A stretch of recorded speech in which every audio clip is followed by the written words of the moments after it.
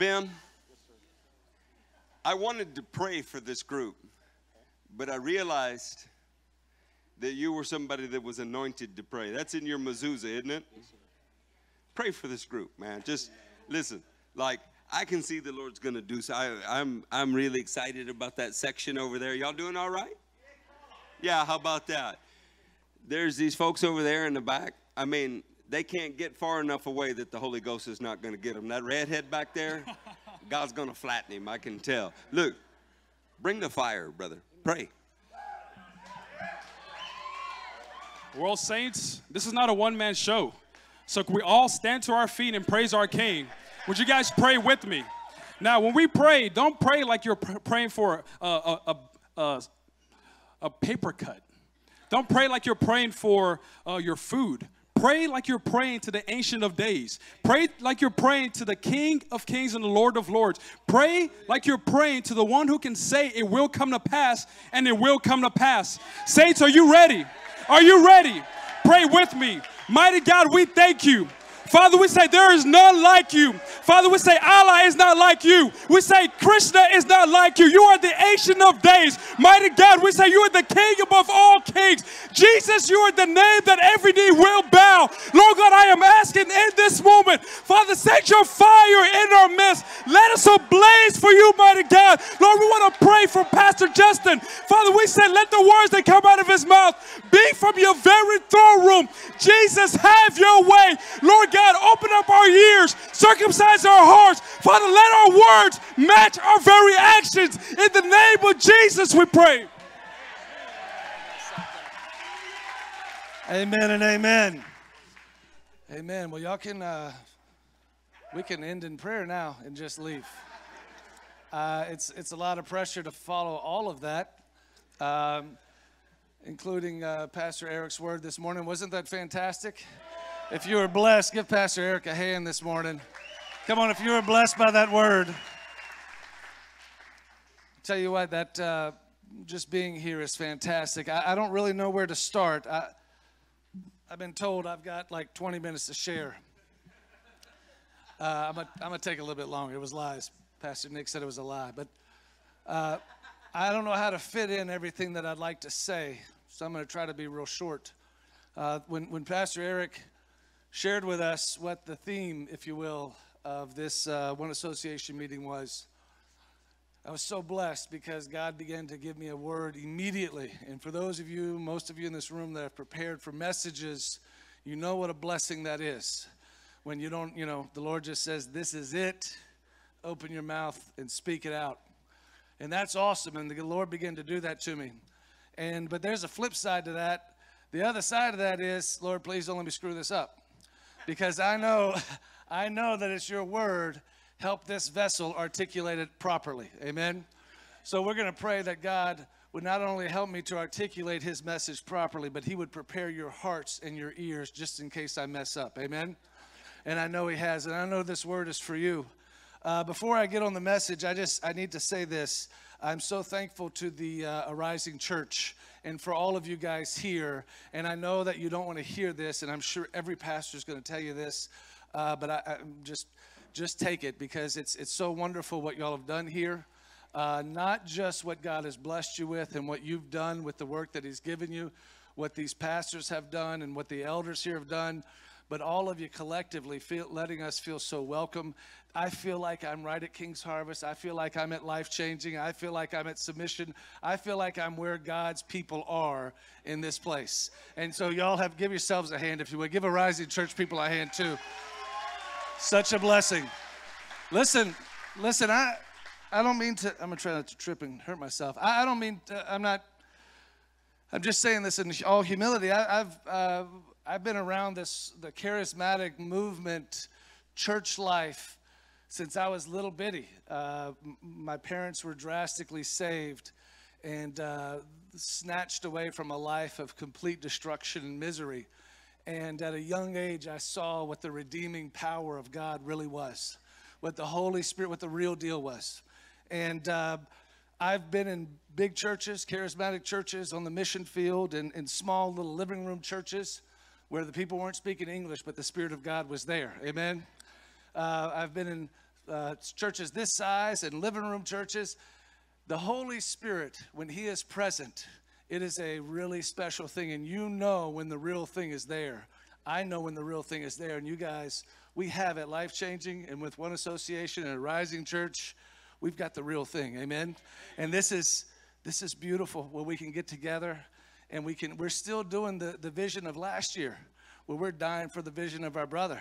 We're still doing that. See, it doesn't end, by the way. It's not a one-year deal that we do this. We're just going to remind everybody each year of something special. But we keep on doing this till the end. And it holds true in acts of faith when you guys die to your flesh and you serve the way you serve. And you come and you prepare and you buy plane tickets and you drive here and fly here and do all of those things. God honors that. And it is very evident. Amen. And what God's doing here is going to just grow and grow. And this is the real thing. This crushes the head of the enemy. Amen? There's nothing else. This crushes the head of the enemy. It's people putting their faith in action and not just having an inner dialogue of who Jesus is, but they walk Jesus. They are Jesus. Amen, in their actions. And it's fantastic to be able to experience that. Oh, I can see y'all. I got out of that light. Oh, you beautiful people. There's a lot of people here. Before I get started, I'll get back in the light, so I just keep talking. I get nervous otherwise. By the way, reason why, full disclosure, why I have a jacket on. One, it's cold outside. And here, how many of you were in Louisiana last year? In the sweat tent. It was a sweat in for Jesus, right? Do you know how exciting it is for me to get to wear a jacket somewhere where I can actually, it's justifiable? I have to wear tank tops and t-shirts all the time. And if you were in November in Louisiana last year and you were in that tent, holy cow. It's amazing that I'm over 200 pounds. It really is. A lot more over. I don't know how I'm not like $160 all the time. It's so wonderful getting to come to a place. The weather is beautiful, so I get to wear a jacket. And also, full disclosure, if you saw, I have a tremendous sweating problem whenever the anointing comes. And it's my burden to bear. And it's so bad that I have had church people give me anti-sweat t-shirts. And I don't know if you know what that is, but it is shirts that they've specifically designed so you don't sweat through them. And I sweat through those as well. But it's only when the anointing is there. I'm telling you right now. So you want a Holy Ghost indicator? It is my temple. So I just want to tell you guys, I'm not trying to be GQ. Eric's giving me a hard time. I am humbled to be here. God is in this place. I see it in your faces. I hear it in your voices. And King's Harvest and me and my family and my brothers and sisters that are with me, we're spurred on by this in a way that you don't know. You don't know. We love you guys so much. Y'all are awesome. I want to, if I could have Brother David, Brother Eli, Brother Will, Brother Jeremy, y'all stand up, please. These men here, y'all give them a hand, Britt.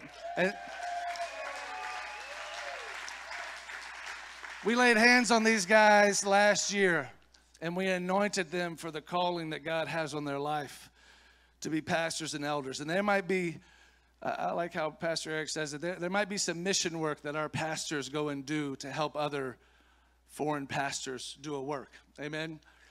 We laid hands on these guys to recognize what God had called them to do at King's Harvest, and we wanted the Lord to anoint them for that call. I just want to tell you guys here, full accountability's sake, these guys have been incredible pillars at King's Harvest. They have absolutely stood up to the task. They have been fantastic. The Lord's anointing is on them. They're growing. And I just want to ask you all to continue to pray for these brothers and for me, because the foundation of King's Harvest is strong, and it's going to be built on the shoulders of these men. And I couldn't be more proud of these guys, and I thank them now in front of everybody.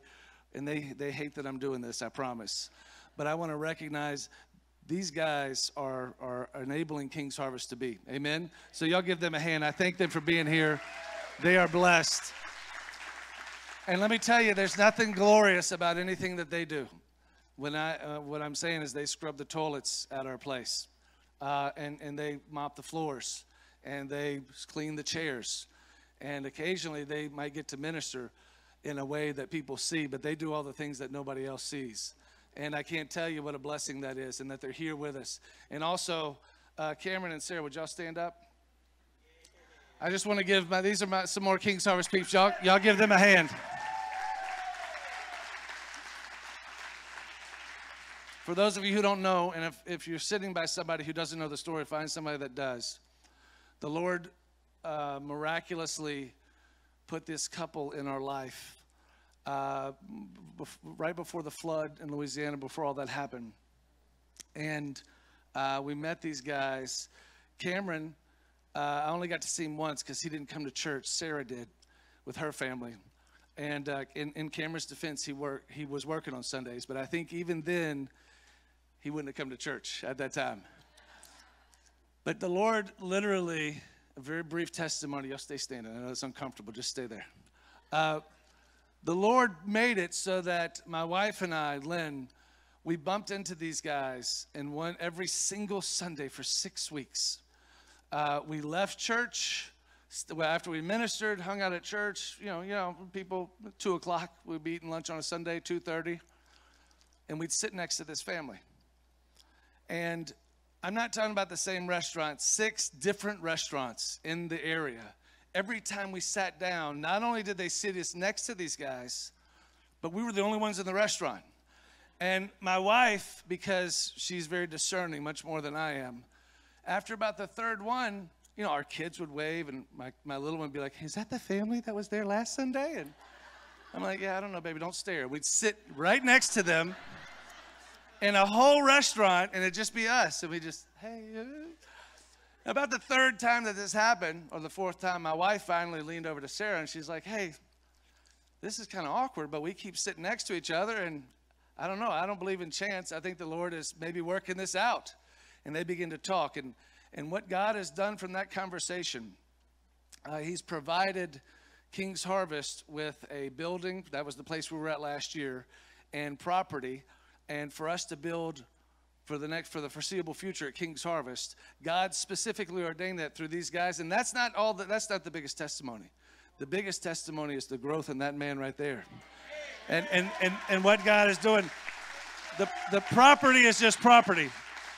The building is just a building. I tell King's Harvest, we'll have church underneath an overpass or out in the woods. It doesn't matter.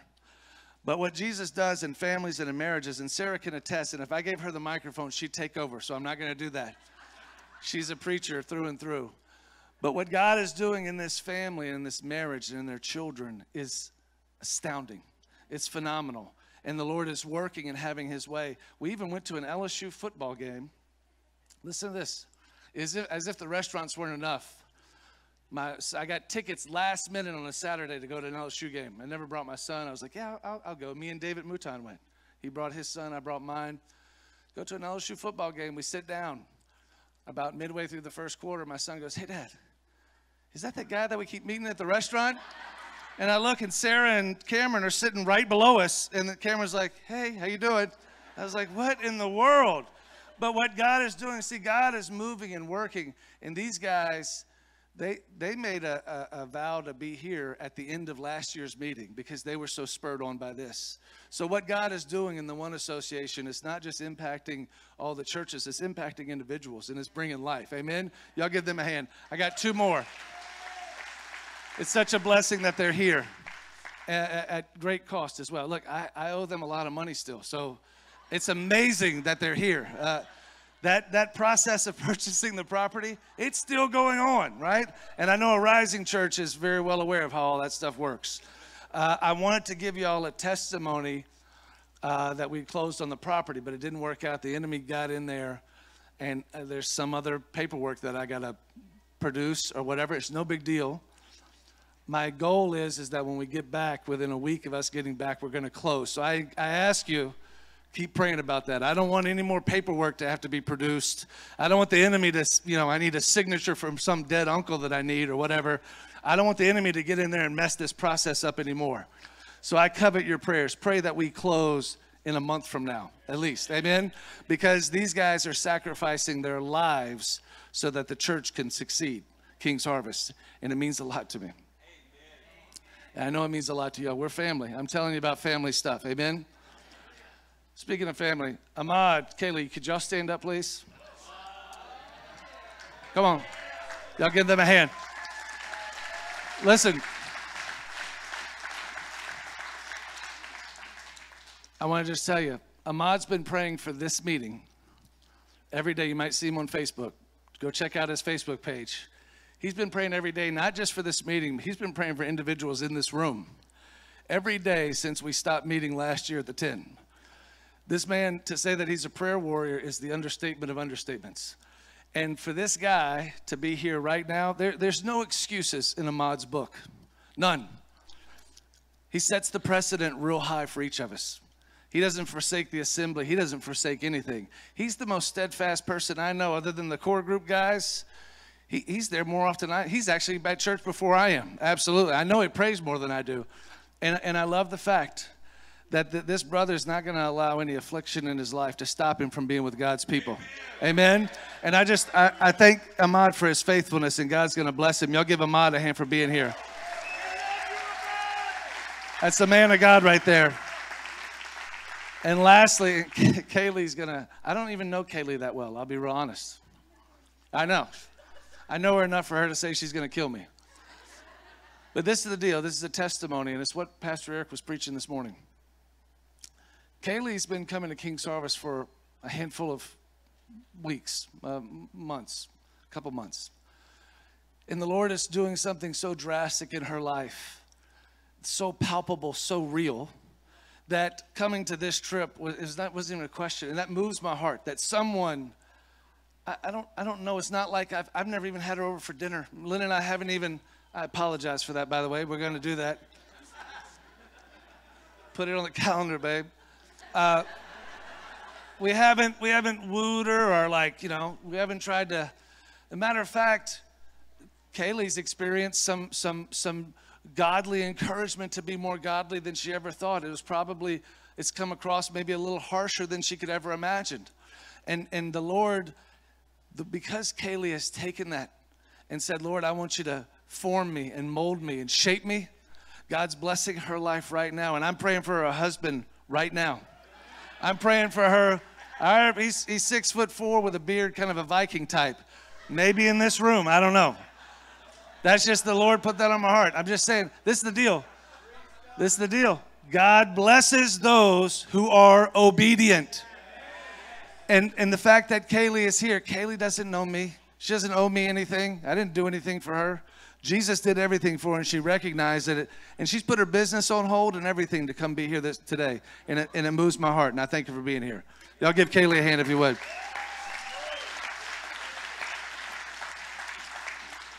I'm going to use up all my message time. Lord, hold time for a second. I asked the core group guys to stand up. Wives of the core group guys, could y'all stand up? Come on, Heather, Nikki, Tanya, Amy. Come on, Heather. Y'all give these ladies a hand.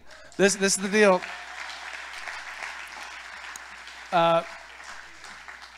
These guys, of course, are the epitome and the definition of what a godly spouse is to these men of God in this room. And I encourage you to continue to lift them up. The calling on their life. The women's ministry at King's Harvest is the strongest ministry actually that we have. And it's because of these ladies. And it's because of their dedication. I encourage you to continue to lift them up. I want to thank y'all for being here and being such an awesome part. Amen. Y'all give them a hand. They're a blessing. And last but not least, Lynn and my children. Could y'all stand up, please?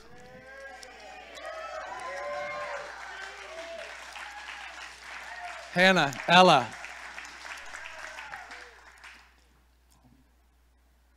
This is the challenge for everybody. Everybody in this room, that the next generation, that your relationship that God's given you or is going to give you, amen? That relationship is going to be a family that is going to impact generations. I've seen it in my brothers already. My wife was holding Judah at an Applebee's whenever he was about 2 years old, and he choked on a potato chip and threw up all over her. I'm sorry, Judah. Yeah. And I've seen these generations. I've seen who Judah is now. I've seen who Gabe is. I've seen who Abby is. I've seen the Sutherlands. I've seen Gabe. I've seen what God's doing in generations. And this is the challenge. I couldn't be more proud of the generation that God's given me that's coming up next. And my daughter, Ella wave. Ella, and Hannah. Hannah, give him a hand. And Hannah, and my son Jude. And it's an awesome. Y'all give them a hand. And listen, Lynn, I didn't tell you to sit. Lynn, you gotta stand back up. Jude, you can sit down, buddy. Every man in here, if you don't have a wife, you need to pray for a wife like this one.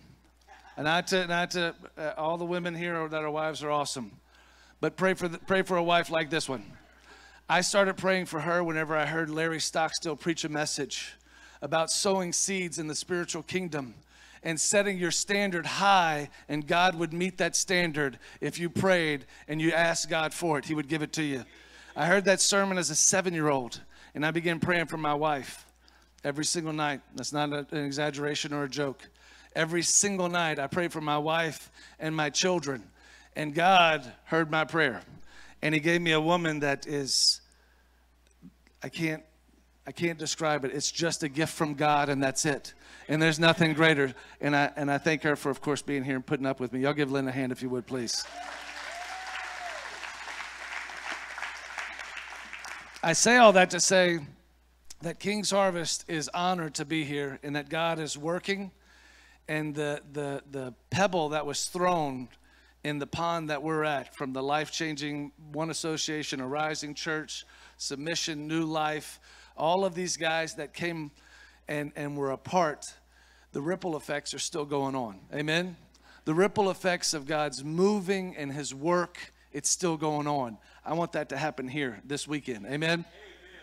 And God will do it. You continue to allow God to speak to you, to give you revelation, to dig deep into your heart, for him to speak to you and for you to find your voice and be who God's called you to be and get spurred on and allow God's fire to consume you. And wherever you go, you'll have that ripple effect. Amen.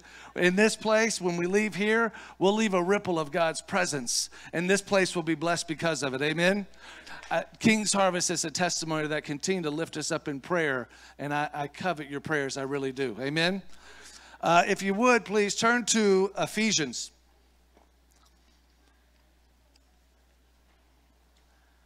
Now, the theme of restoration is, it's many faceted. There's lots of different things that we could all talk about. I just know that the Lord spoke to me specifically, and Pastor Eric really confirmed it in his message this morning, that restoration, spiritual restoration for you as a Christian, for those of you who have counted the cost and who want to serve the Lord with everything in you, spiritual restoration, real restoration in your life is paramount. And I'm not talking about anything except for your relationship with the Lord. Amen? That's all I'm talking about. I'm not talking about anything else other than your life, your calling, your heart, your mind, your spirit, yourself being restored unto God. Amen? That's it. So this message is all about you, the individual. Look at your neighbor and say, this message is about you. Look at your other neighbor and say, it's about you. Amen? The reason why this is so important, a lot of things in our Christian life, in our Christian churches that we see, and it's just infiltrating our churches drastically. And I only know the truth is the only thing that sets us free from this. And it's the truth of God's word. But we know there's a lot of political correctness and a lot of man's goodness that is seeping into the truth of God. And man's goodness cannot compare to God's greatness. Man's goodness cannot compare to God's spirit that he's poured out on humanity. Amen? We don't need politically correctness. We need God's Holy Spirit in our life. Amen? That's what we need. Political correctness can take a hike. I don't need someone's good intentions. I want God's will for my life. Amen? That's what we should be hungering and thirsting for. Unfortunately, the Christian church, and I'm talking about the charismatic church. I'm not talking about anybody else. The charismatic church has become made a mockery of some real incredible principles of God. And one of those principles for me is restoration. Spiritual restoration, I just want to encourage you, is not me time. Spiritual restoration is not for you to kick back and relax in what you've done and rest on your spiritual laurels. That's not what restoration is. Real restoration, that's worldly restoration. That's taking a sabbatical and a fishing trip because I've worked so hard for the Lord. I need some me time. That's not what restoration is. Restoration is when God speaks to you. Restoration is when you go throw yourself at the feet of the Almighty and you say, hey, God, I need you to pour some life back into me because I've poured out all I could pour out. And I need you closer than you've ever been in my life right now. I need to tell me what I need to sacrifice. Tell me how I need to get closer to you. I want to be intimate with you right now. That's when God restores you. The closer you get to the Almighty, the better you become. The godlier you become. Amen? And look, it's a terrifying thing to get close to the Almighty. Because he'll reveal some things that you need to change. Maybe some of you 20-year, 30-year Christians, you've been hanging on to some stuff that you need to change. Are we above that? I'm not above it. I know I need it right now. I know I have to get closer to the Lord. And when I experience true restoration, it's when God speaks to me in the most powerful way. And he shows me what's next. He shows me what I need to improve. He shows me, he encourages me. He heals my wounds. And he tells me the direction that I'm going in next and how we're going to crush the head of the enemy. That's where restoration takes place. It's an intimacy. It's not me sitting on a spiritual beach sipping a spiritual Mai Tai, you know. It's not me going and playing golf with my buddies or me going to a football game and I need some me time, or me going and reading my devotional at my coffee house and I get my spiritual. That's not restoration. And I just encourage you, don't make God restoring in your life what he's called you to do something so petty that's ultimately about you and your comfort. Ask God, say, hey, God, I'm ready to be made more uncomfortable. Can you restore me that way? And that's what godly restoration is. It has nothing to do with your flesh. Your flesh will squeal and whine more and more, and praise God. Amen? How many of you want your flesh to squeal and whine a little bit? Amen. Listen, when you do that, you get closer to the mouth of God. Your ear gets closer to his mouth. You hear more clearly. And when he speaks to you, you act more efficiently. You act more readily. You see things that you've never seen before. God reveals things to you that the enemy cannot take away. And that comes in those moments of restoration. And people that have experienced that, I see it in their eyes. Because they know what it means to count the cost at a greater and greater and greater level. Because they've been with the Almighty and God's restored their vision. He's restored their spiritual health. He's restored their mind. And the enemy can't touch them. That's just the bottom line. We want to stop drinking milk and start eating spiritual steak and potatoes. Let God restore you. Amen? Let God really speak to you this evening. What time is it? What do we say? Morning? Okay, afternoon. Look at Ephesians. Before I talk about that, hold on. Time is going slow. Amen. Thank you, Jesus. He slowed it down. Maybe my battery's done. I may have sweated through my battery. It might be short-circuited. My time has stopped. Amen. There's a process, and I don't mean to be cutesy. If my brothers and sisters from King's Harvest know, I don't do any kind of like rhyming things or, I'm not real good with that. I just usually, the Lord gives me a word or I see something that I need to improve on that God's been dealing with me and I just blurt it out. I'm not very poetic in my words. If you want to see a broken vessel being used for God, you're watching it right now. I can't sing and the Lord has me singing, right? I don't play the guitar very well. Guess what I'm doing? I'm not a very see? That was completely unplanned. I'm not a very good speaker. I'm not very eloquent. It's okay. I'm over it. I'm not trying to be anymore, right? And amazingly enough, God still gets his word through this broken vessel. Amen? And this is something, this also crushes the head of the enemy. What's he going to point out to me that I don't already acknowledge and know? Right? Nothing. I've died to a lot of it. I've had to. Because I'd never get over what God's called me to do if I was worried about what it made me feel like, what it made me look like, whatever. And it's something that if you're questioning, well, God can't use me, you're watching somebody who's broken has no ability, and God's using me. Amen? It's just you being obedient. But in this process, in this message today, God did give me a couple of words that come before this restoration process, and I just want to encourage you with this and just have this going on in your mind, because I think it's very important for you to be able to experience restoration in your walk. And there's a little bit of a process that comes before being restored, or being able to be properly restored by God, and it's being prepared, and then it's being utilized, and then you can experience restoration. So it's preparation. Look at your neighbor and say preparation. Utilization, and then restoration. Amen? And this process, I've seen this process, I've gone through this process, but I've seen people that love the Lord go through this process over and over and over again. Pastor Eric mentioned Charlie and Joel, and I'm going to mention them. I've known, like I said, I've grown up in this. Whenever I knew the Lord as a child, Charlie and Joellen were doing what they're doing right now then. And I was 7 or 8 years old, and the Lord was using them for Bible studies. I've grown up in their house doing Bible studies and praise and worship services, and the Lord's been using those guys. I mean, you can see Charlie. You can't tell by Joellen, but you can see it in Charlie, right? Brother Charlie, I better watch out. He'll still take me out back. But the thing is that they know this process that I'm talking about. They know it.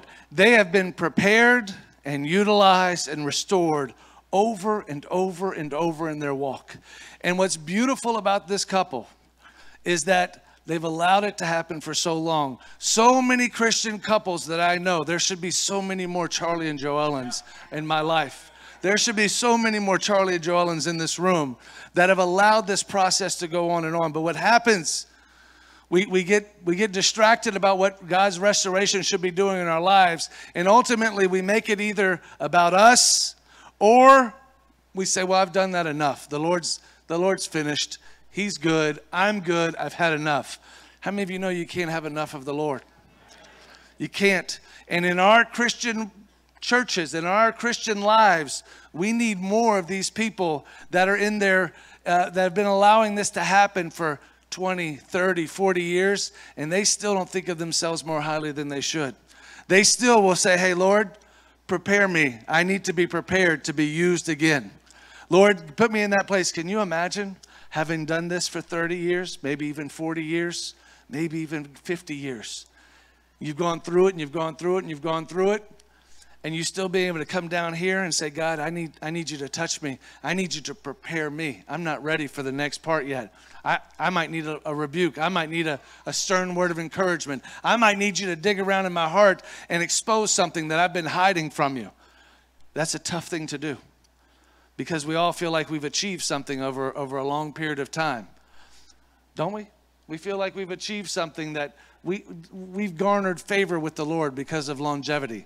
The only time you get favor with the Lord is through obedience. Amen. And sacrifice. And it's a beautiful thing to have people in my life. And I know there are people here, and I'm sure Pastor Slaughter and Pastor Massey and some of the other pastors here and elders here, they have those people in their lives, but they need to be more. I want every person in this room 20, 30, 40 years from now to still be saying, hey, Lord, prepare me to be utilized for the next phase of my life. Amen? For the next season. I want the Lord to restore me and speak to me, and I want to have some intimate time with the Lord. I want us all in this room to be doing that 20, 30, 40 years from now. Amen? Look at Ephesians, if you would. Just a real quick thing about the preparation. And I know y'all know all this because y'all are all scholars.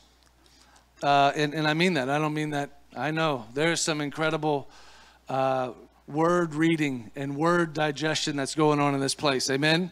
There's some incredible, I've talked to you, I've known you, and the Lord will, what's beautiful is, as you continue to search after God's word, guess what, guys? He keeps revealing stuff to you that you've read over and over and over and over. Isn't that beautiful? As a punishment, my parents used to make me write books of the Bible when I was a child. I've written Ephesians. I've copied it. I didn't write it.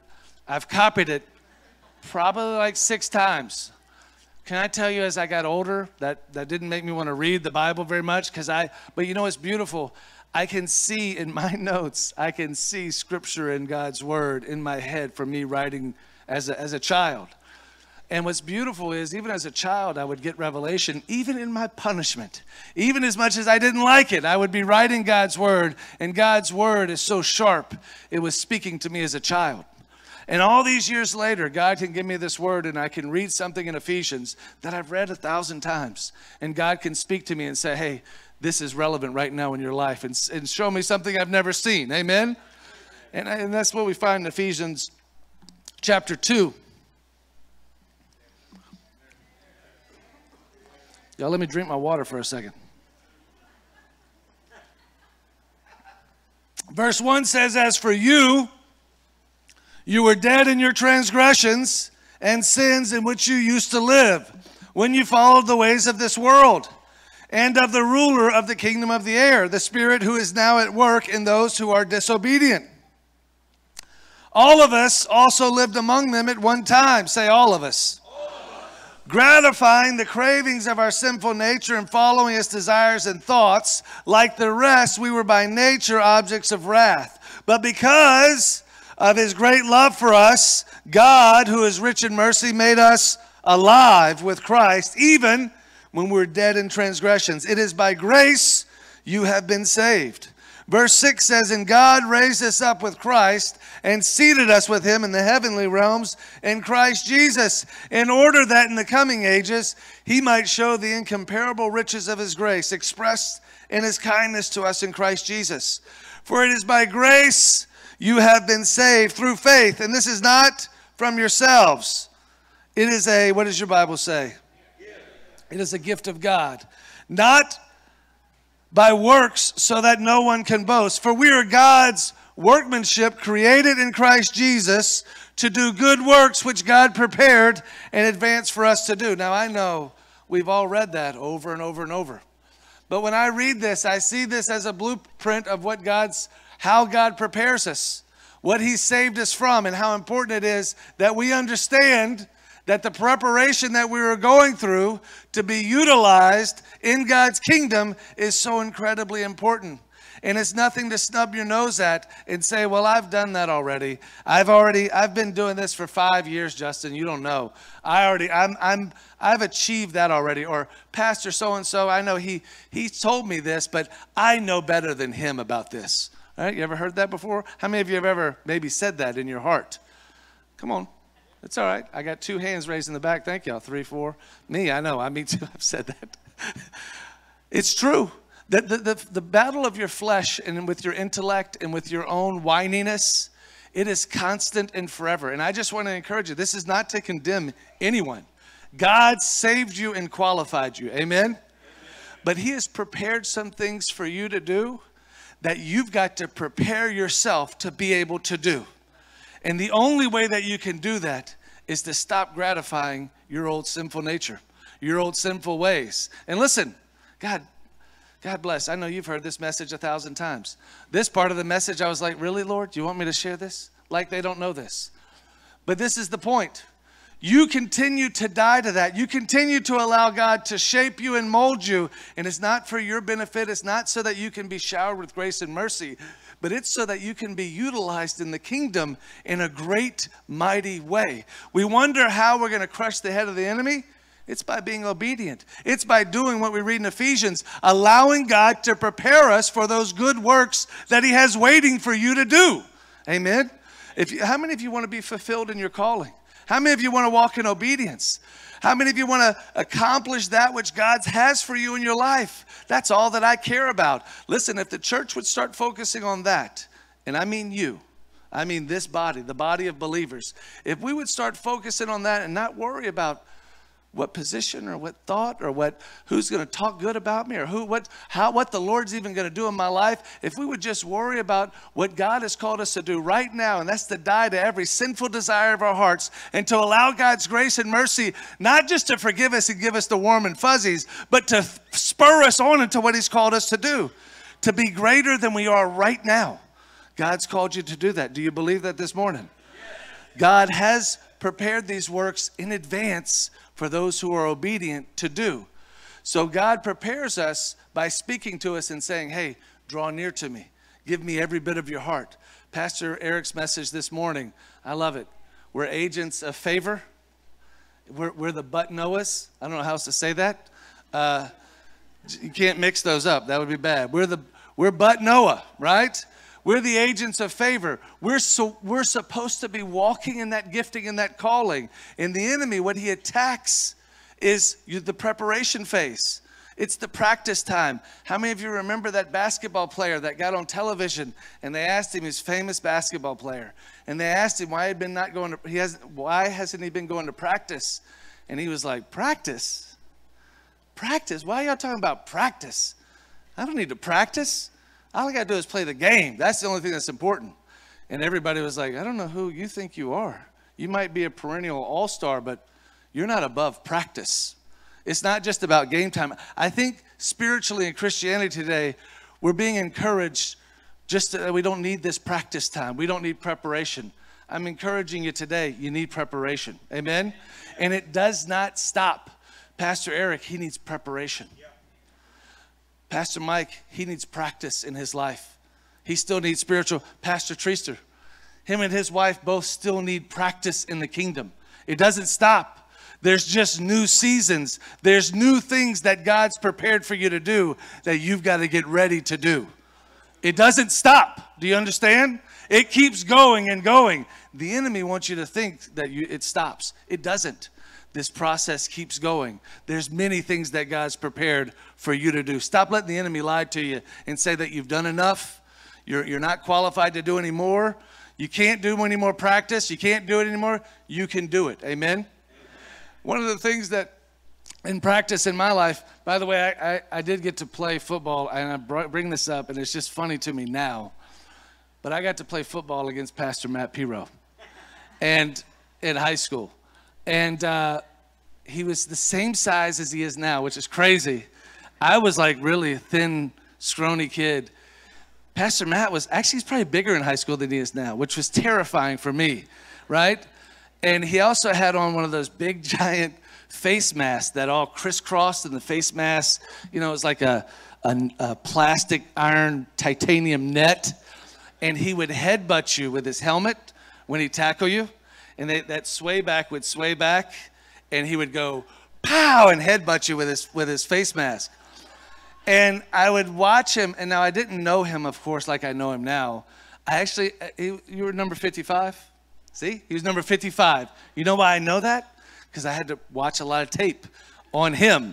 And him and another brother in the Lord were the only two that I would come to know. The only two that we had to worry about was Matt Piro. And I watched him, and I was a running back. And so I would watch him headbutt these guys, and their face masks would go crooked, and they'd like lay on the ground.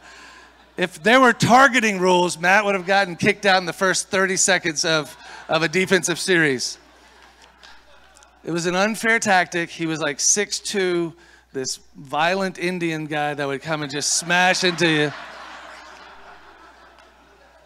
And I remember having to go through practice before and this is crazy, but I remember going through practice before we'd have to play Parkview. And Parkview was a bigger school than us, and it was a big deal for us to win because we were a smaller school, and Parkview was a big school in Baton Rouge. And I remember the practice that we had to go through, that our coach put us through, and I thought I was going to die. Do y'all remember what it was like in November in Louisiana? Imagine it's August, and you have to go out and practice twice in the two hottest parts of the day. I thought I was going to die. And what's amazing, the practices were actually the hardest part of our whole process in football. The practices, I think we all were about to die.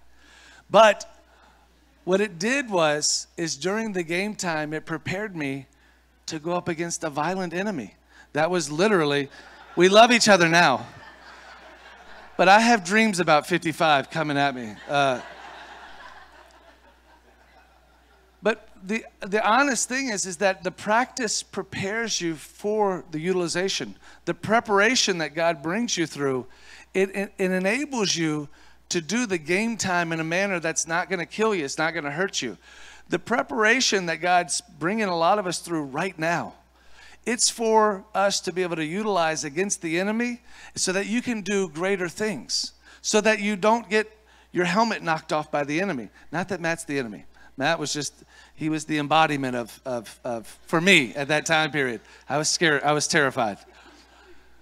But the problem is that practice time, it made it a lot easier. And I was actually able to run away from Matt. That was the whole thing. Because I had been through hell on earth. Now I could run away from him. But this is the thing. The practice that God brings you through, don't shortchange it. Allow it to hurt. We have this thought now in Christianity that if you're not happy, you don't have to do it. Listen, that's the worst lie of the enemy. In your marriage, it's not going to be happy. It's going to be joyful. It's going to be satisfying. But happiness, that has nothing to do with it. If you're in the will of God, He will give you joy that's much greater than any happiness. Amen? It's far more satisfying than anything else on this planet. I don't care about happiness. I care about being in the will of God. Amen? And this is the thing. When we put ourselves in that place, then God can utilize us in ways that we never thought. Look real quick, and I'm looking at 2 Corinthians. We read this, and I wasn't going to read this again. But this is just on my heart, and I can't ignore it. 2 Corinthians chapter 4.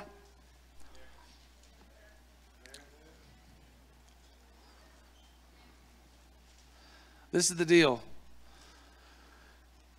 Whenever actually, Pastor Eric, look at 2 Corinthians 4. Would you mind reading that? Chapter 4, verses 1 through 16.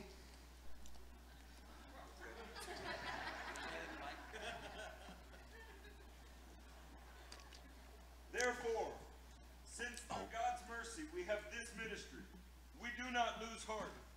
Rather, we have renounced secret and shameful ways. We do not use deception, nor do we distort the word of God. On the contrary, by setting forth the truth plainly, we commend ourselves to every man's conscience in the sight of God. And even if our gospel is veiled, it is veiled to those who are perishing. The God of this age has blinded the minds of unbelievers, so that they cannot see the light of the gospel of the glory of Christ, who is the image of God. For we do not preach ourselves, but Jesus Christ as Lord, and ourselves as your servants for Jesus' sake.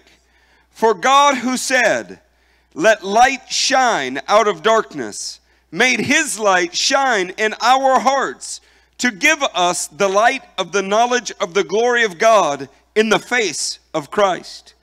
But we have this treasure in jars of clay, to show that this all-surpassing power is from God and not from us.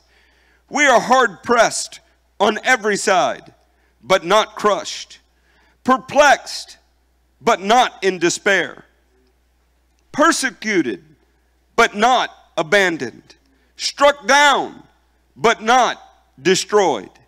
We always carry around in our body the death of Jesus, so that the life of Jesus may be also revealed in our body.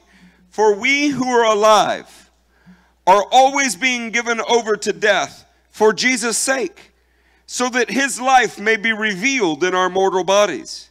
So then, death is at work in us, but life is at work in you.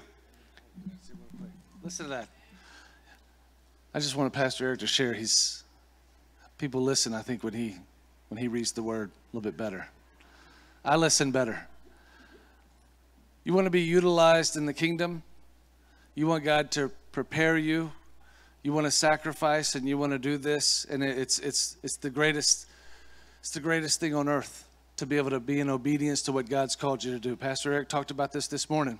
I think he even partially quoted this scripture. You have to die to everything in your life, anything and everything, your desires, your good intentions, your thought process, how you were raised. And you got to say, hey, Lord, I submit all that to you.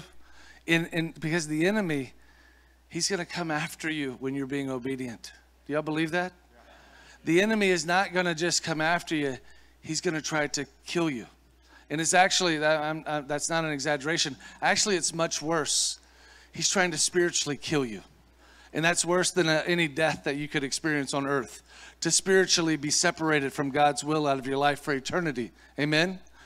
And so I want you to understand that when God utilizes you, this is the greatest calling that anybody can have on the earth.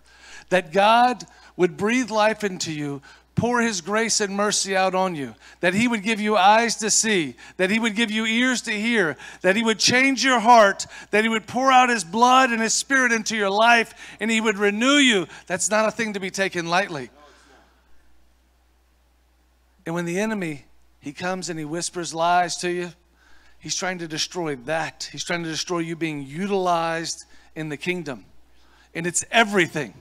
This is everything. And Paul, whenever he says, we have this treasure in verse 7 in jars of clay to show that this all-surpassing power is from God and not for us. This can't be manufactured. Your obedience comes from within because you've allowed the preparation to take place and you're in that place of God's calling to be utilized. Amen? When you're in that place, that's when God's glory is revealed to humanity. Nobody can manufacture that. It can't be manufactured. It can only be done through obedience, that God's called you to do it. And you say, hey, God, to heck with everything else. I'm going to do what you've called me to do. I'm going to die to every sinful desire. I'm going to give you everything. You want me to speak in tongues? I'll speak in any tongue that you give me. You want me to lay hands on the sick? I'll do it without doubting. You want me to give everything that I have? Not just my 10%, my life savings? I'll do it. Don't you know God's wanting you to do that today in every aspect of your life? Not giving your life savings necessarily. That's between you and the Lord. But that God asks you a greater, it's not a bad idea. I heard all the pastors say that's not a bad idea. The point is that it costs everything. And Paul understood this, and he's like, we're being crushed on every side. The enemy is surrounding us. That's what game time looks like. Game time is number 55, trying to take your head off, right? Trying to crush you at every turn. Mental side note, we weren't friends then really. Actually, we grew up at Bethany. He really knew me, I think, but he didn't care. I think that was, no, I'm joking. But the enemy doesn't have any mercy on you. He wants to actually skull drag you through the parking lot, and he wants to kill your kids too. That's the truth of the matter. Y'all believe that? Somebody's got to tell you, the enemy's not playing games with you. He's trying to skull drag you in the parking lot, kick all of your teeth out, and kill your children. That's what he wants to do. See, Paul understood this cost. He understood what it meant to be prepared and to be used. And being used isn't anything glorious for you. It's glorious for God. That's the all-surpassing power of God is displayed in those who are obedient. And when you're obedient, then guess what? The enemy can't touch you. You rise above it because you're surrounded by the glory of the Father. And the enemy is nowhere near you. You want to shake the devil off of your finances, shake the devil off your life, shake the devil off your family, walk in obedience in a greater way. Get on your knees before God and say, God, search my heart. What can I do? What can I give? How can I be a better servant to you, Lord? Show me. Let me get close to you, and God will do it. How many of you are drawing near to God in that way? Hey, can we get closer to God? We can do it. How many of you are close enough? I'm not. I don't want to ever have that mentality. I want to be able to understand exactly what Paul's saying. Look in verse 8. We are hard pressed on every side, but we are not crushed. We're perplexed, but we're not in despair. We're persecuted, but we're never abandoned. We're struck down, but we're never destroyed, because we always carry around in our body the death of Jesus, so that his life may be revealed in our body. For we who are alive are always being given over to death for Jesus' sake, so that his life may be revealed in our mortal bodies. So then death is at work in us, but life is at work in you. And this is it, saints. This message is squarely on your shoulders. It's not on Pastor Slaughter or Pastor Massey. I mean, it's on theirs too, but not in your stead. You've got to walk this out. this idea that somebody else does this for us, or this idea that God's not speaking directly to you, it's a lie of the enemy. God needs sacrifice from every person in this room. Amen? Come on, we're not sitting in the chairs just to warm them up. We're sitting in the chairs so that God would speak to us and give us revelation. How many of you are praying, God, give me revelation? How many of you are praying, God, anoint my life? How many of you are treating your wife and your husband like they're the people that God's put in your life to allow you to do this? Or are you treating them like a friend or a roommate or maybe an enemy? How many of you are raising your children up with intention, godly intention, because that's what God commanded you to do? Or do you think you can short circuit that process, skip that part of the preparation, and just go straight to game time? You can't. You're that guy sitting there saying, practice? I don't need practice. Don't lie to yourself. You need every bit of practice. You need every bit of encouragement from that brother or sister sitting next to you. You need every time that those doors are open to be in this place worshiping God. Every time somebody picks up a guitar, you should be the first one worshiping. Amen? Not waiting on anybody else, but saying, God, use me. I encourage you. You want to be utilized? Pray that God would use you, and then do whatever he tells you to do, and do it without looking back. Amen? I don't know what my next verse is. Oh, let me tell you what this utilization looks like. Look at Psalm 59. I love David.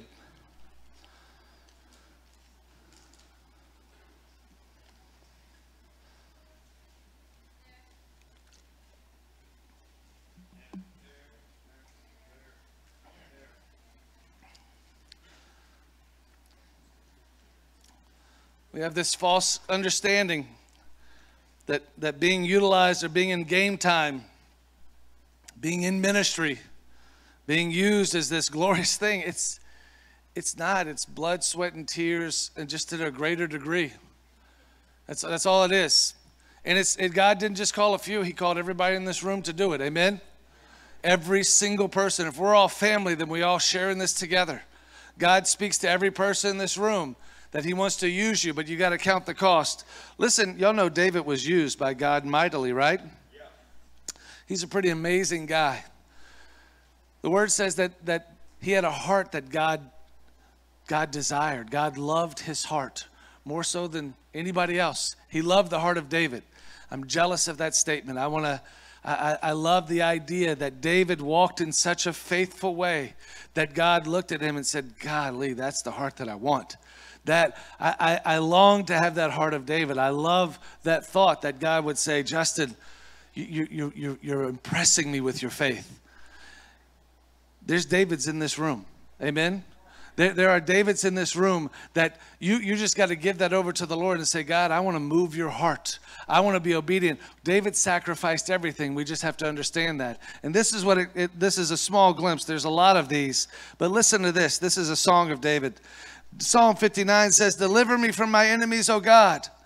Protect me from those who rise up against me. Deliver me from evildoers and save me from bloodthirsty men. That doesn't sound like that's real great. He's in the midst of his ministry, David is. He's in the midst of his calling. He's doing what God called him to do, and everybody's trying to kill him. The enemy is trying to cut his head off. And that's what ministry is. That's what being utilized by God is. This is part of the process that God's asking you and your life to be a part of, to be prepared and to be utilized. And I don't want to mix it up. It's tough work being a real Christian. Amen? It's tough work doing this. Don't let the enemy lie to you and say, hey, all you got to do is show up, clap your hands a little bit, hug, greet some people, give your 10% or whatever you can give, and then be on your way. That's not Christianity. Do you see what we're making it into? We wonder why miracles aren't happening at the altar. We wonder why God's not, why there's doubt lingering. Why we wonder why God's not moving supernaturally in our families and our workplaces. It's because we're not giving every bit of our heart to the Lord. Amen? And again, I've already said this is the most incredible group of people I've ever been around. This is incredible. But we're not there yet. We're going to keep getting further closer to the Lord. Amen? That's the idea. I'm encouraging you, don't rest on what's been accomplished. There's seasons left to be accomplished in this, and we've got to do it. Amen? And this is what God's called us to right here. Deliver me from my enemies, verse 1. Protect me from those who rise up against me. Deliver me from evildoers and save me from bloodthirsty men. See how they lie in wait for me. Fierce men conspire against me.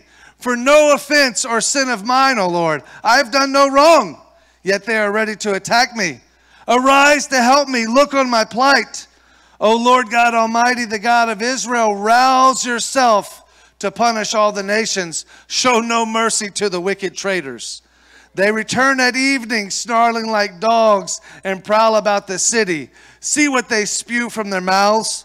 They spew out swords with their lips, and they say, who can hear us? But you, O Lord, laugh at them. You scoff at all those nations. O my strength, I watch for you. You, O God, are my fortress, my loving God. God will go before me and will let me gloat over those who slander me. But do not kill them, O Lord, our shield, or my people will forget. And your might, make them wander about and bring them down. For the sins of their mouths, for the words of their lips, let them be caught in their own pride. For the curses and lies they utter, consume them in wrath, and consume them till they are no more. Then it will be known to the ends of the earth that God rules over Jacob. Now, what David's heart is expressing here is something very powerful to me. David is hard pressed on every side. David is doing the will of God. He says, hey, Lord, I'm doing what you've called me to do. I haven't done anything to these guys. I'm only being obedient to you. You've put me, you're using me, and people are trying to kill me for nothing that I've done other than obedience. It's not like he stole from them. It's not like he launched a spear into their living room. It's not like he tried to hurt them or attack them. He was just doing what God had called him to do. And what's so convicting for me is how David prays to God. And he says, God, you hear them and you silence them, but don't kill them. Let their own pride be evident to them. He didn't express his own carnality. Sometimes when we're going through game time, we're going through that time of ministry, we're going through that season, we feel like it's okay for us to maybe react in an ungodly way in some area.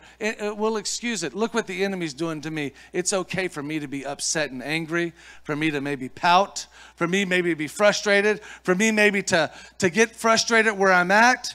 And when we do that, I want you to know the enemy comes in there and he begins to say, yeah, that's right. You don't deserve this. Well, you've given and given and given and given all you can. You should have some money by now. You should have some blessings by now. You should look at what's going on in your life. Where's the Lord blessing you? And the enemy will come in there and begin to lie to you if you allow yourself to not fully depend on God and his promises in your life. If you cry out in your flesh to the Lord's not going to honor it. But when you have the heart of David and you say, God, I want you to expose their wickedness, but don't kill them like my flesh. I don't want to be submitted to my flesh here. I want still your will to be done in my life, even though they're trying to chop my head off. What a high calling that David understands, to be called by God and to walk in faithfulness. Amen. When David is in the place where God is utilizing him the most, the enemy's trying to kill him, and David's response is, not my will be done, but your will be done in this situation, Lord. Amen. You'll never get that unless you've been prepared properly. And when I say you've been prepared, I mean you've allowed God to prepare you. You'll never understand what it means to depend on God fully for everything and to die to your flesh in the middle of being used by God until you've allowed God to speak through you in that time of preparation. Do you know what I'm saying? I'm saying that it means that you have to sacrifice everything at every season of your life. And there is no substitute. There is no getting out of that process. David didn't do it. Who do we think we are by trying not to do that in our life? If David says, hey, Lord, not my will be done, the man that had a heart that God loved more than anybody on earth, who are we to say, who are we to put our desires above what God's called us to? Do you understand what a mighty task that is, that God would call you, and what it takes to live up to this? Amen? It's serious, and it's something that God's calling his people to do. But this is the beautiful thing, is that those that would do this, what we're talking about right now, those that would allow God to use them, prepare them and use them in that season when the enemy's trying to kill you, for those that would put themselves in that position, God's glory is manifest in everything that you do. Amen? God's glory is manifest, and this is the thing. The world is dying to see somebody living that life. And when you do that, it breaks chains that the enemy has had captive, has held over people for years, generations in their families.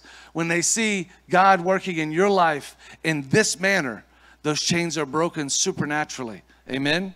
And it's how God works. I want that for our lives. When we go through this process in this way, look in Jeremiah real quick.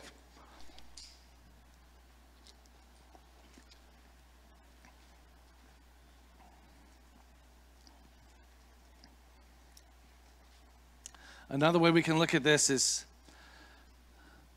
studying. I have it in my notes. I wasn't a very good student a lot of times in my life. And I remember having that feeling of having the test put on my desk and having literally not studied one part of that test. Can anybody relate to that? Good. Amen. I'm glad to hear that. Unfortunately, I had that happen way too many times in my life. Unfortunately, sometimes I didn't even know that we were taking a test that day. How terrible is that? I'd be like, what is this? You want me to sign this? What, is this a test? Wait, what is today? Friday? No idea. It's up on the board. Test Friday. It's been there for 2 weeks. That feeling of not being able to be tested is a terrible feeling, isn't it? Isn't it? I mean, when the test comes and you're like, good gracious, I'm not prepared for this test.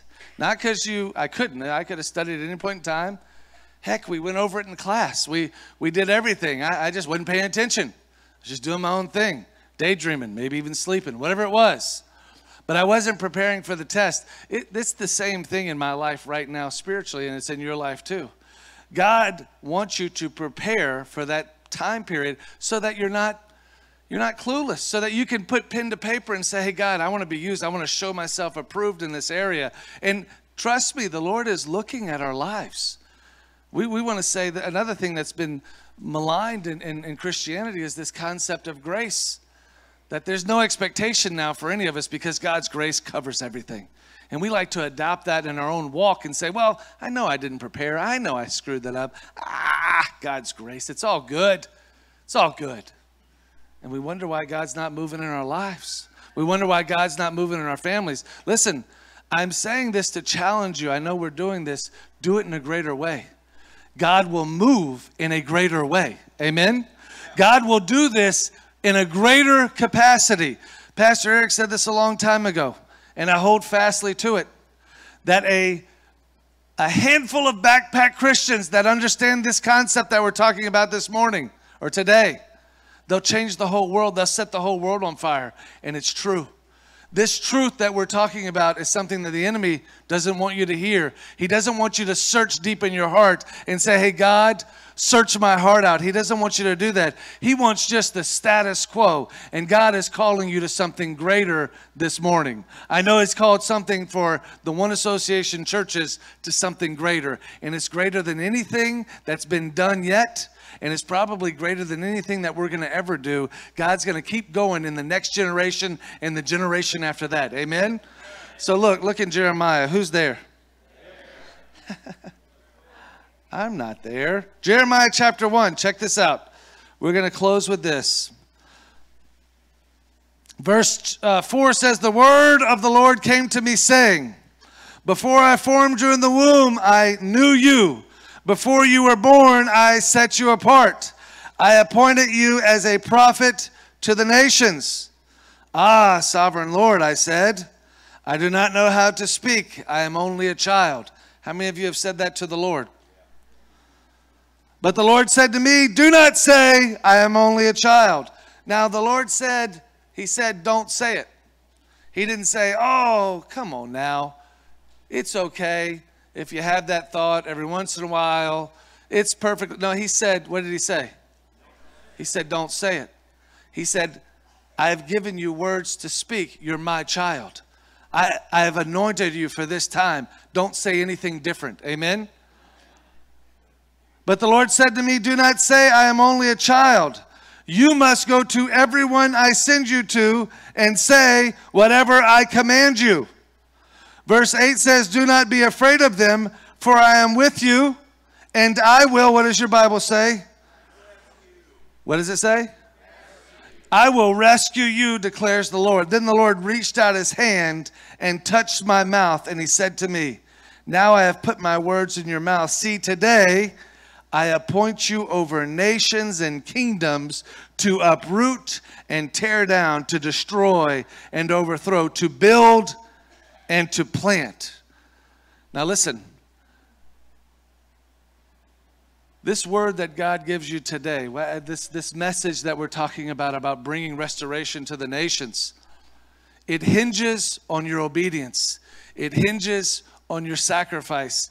How many of you, and you may not, it's okay, you won't hurt my feelings, but last year I said the greatest messages on earth that I've ever heard, they hinge on two things, and it's unchangeable. It's obedience and sacrifice. And I find myself this year preaching about the same thing. This concept never ends, that we would obey and we would sacrifice anything we have to do what God's called us to do. And that means all of your excuses, all of your inadequacies. God loves your inadequacies. Do you believe that? Do you believe that, saints? Or are you saying, but Lord, I'm only a child. Lord, I can't speak well. I don't know how to sing. I don't know how to just go and pray for people. I don't.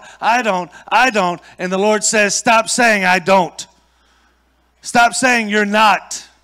I've called you and you are. And if you would understand that, and if we would accept that and say, God, not because I said so, but because you said so, I'm going to go speak. He said, speak whatever I tell you. Say whatever I tell you to say to whoever I tell you to say it. Think about that for a second. And what does it bring? God said, I'll tear down nations and I'll build them up by your words. I'll tear down nations and I will build up my word. I'll tear down the enemy and I'll build up my truth because of your words that you speak. But God can't do that unless there's obedience. God can't do that unless someone's prepared to be prepared. God can't do that until someone has put themselves in the place to be utilized no matter what the cost. But this is the beauty of it. When you stop saying I can't or I won't or the enemy this or the enemy that, and you just start saying, yes, God, use me in every capacity. When we start saying that, then God will start tearing down these things that the enemy's built up. That's when restoration comes. It's when we stop saying, I'm not, or I can't, or I don't, and we just start saying, hey, Lord, whatever you put in my mouth, I'm going to speak it to whoever you tell me to speak it to. Amen? And God works, and it's displayed for the nations to see. He wants to do that here. To me, that is restoration. The part in the scripture that ministers to me so much, it's verse 8. God says, do not be afraid of them, for I am with you, and I will rescue you, declares the Lord. To me, restoration is being rescued by God. Amen. That's what restoration is. But do you understand the concept of having to put yourself in the place of needing to be rescued? Think about that for just a minute. We want it all mapped out beforehand. Who of us is, who are we putting ourselves in a place where God's got to come and rescue us?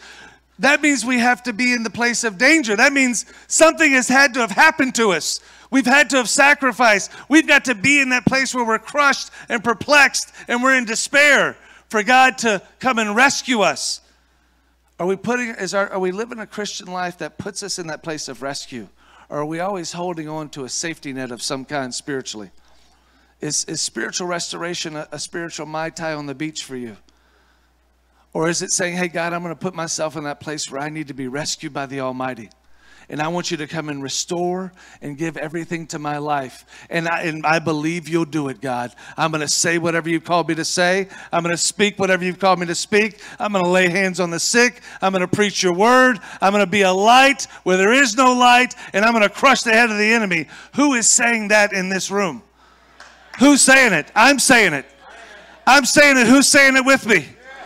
Who wants to be used by God in that manner?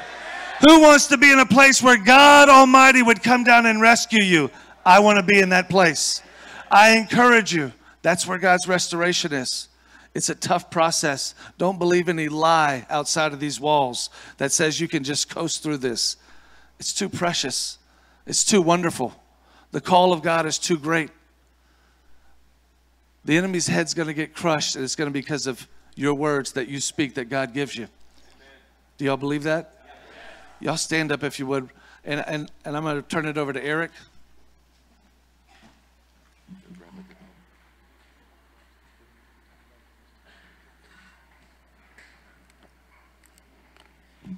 One of the most beautiful things about what is happening here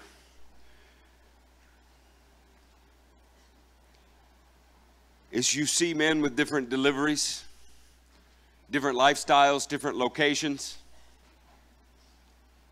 and the same heart. Our hope is that every way that a message can be spoken, it'll find new avenues into your heart. When you love people and you've gotten to know them well, you can anticipate where they're going and their directions of thought. When you're encountering pastors that you don't hear all of the time, you have to wonder for a minute. You have to guess, and then you see it happening. And that kind of thought challenges us. I want to encourage you some things that I heard in that message while they're getting ready. Preparation has to do with loss of everything.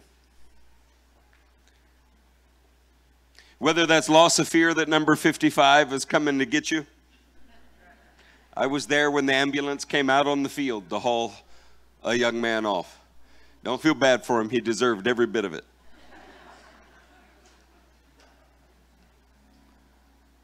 Or whether that is the loss of your own self-sufficiency, the acknowledgement that you've been called to do something that if God doesn't help you do, you can't get it done. Preparation has to do with loss. In Proverbs 13:8, it says that a rich man's wealth will ransom his life, but a poor man, he doesn't even hear a threat.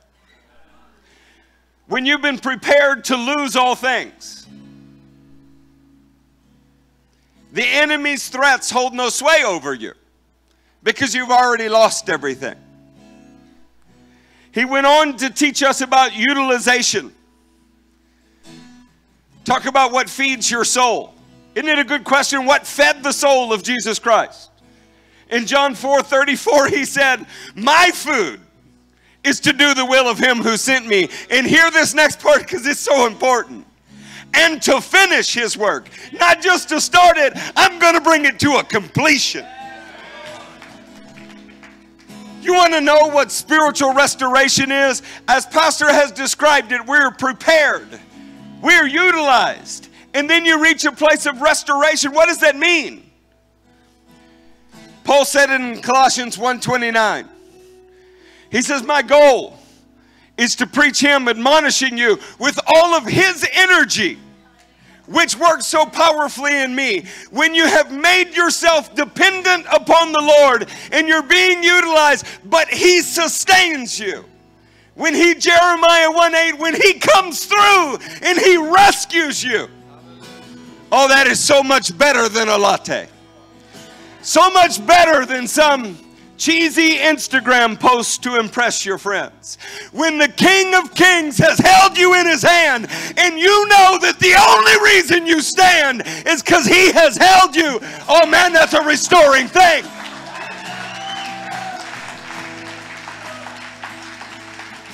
Preparation is death. Utilization is dependence. Restoration is when he sustains you. Saints, how do you need to be prepared tonight? Is there something that has turned your wheels into square blocks? You just don't move because you're not ready to lose in that area. Is there some area that you haven't stepped out on because you're like, I just don't have what it takes? He knows you don't have what it takes. He wants you to trust and see that He has what it takes. Is there some area that you need to celebrate because you didn't have a spouse and He gave you one? You didn't have a child and He gave you one. You didn't even have a job and He gave you one. Where has the Lord restored your soul? And you sit back and think Netflix will restore your soul? Your next daring leap of faith for Jesus Christ, where He upholds you, that's what will restore your soul. So I'm saying, come take a leap. Come spend some time with the King of Kings. Get right before your God, because He is preparing us to be utilized. He wants to restore your soul. If you hear the voice of His Spirit dealing with you today, consider something that is important beyond all measure. He's under no obligation to ever tell you again. He is a great and mighty King, and He speaks to you but one time. That would be enough. Don't make Him repeat Himself. Walk. You could walk. But I would say you better run to do the next thing that He tells you to do. He is a great and mighty King, and you live because of His mercy, and you live for His mercy. Is there something that He will do for you to restore your soul? Well, that probably depends on how dependent upon Him you make yourself, how vulnerable you become. Tonight could be you preparing for a truly restoring season. Father, we give you this time now. We say, Lord, will you move in your people? Lord, we want to be prepared for what you have prepared us for. We say, here we are, utilize us, Lord. We are dependent upon you. Lord, we will be restored as you sustain us. Let your power work through us tonight. In the name of Jesus we pray.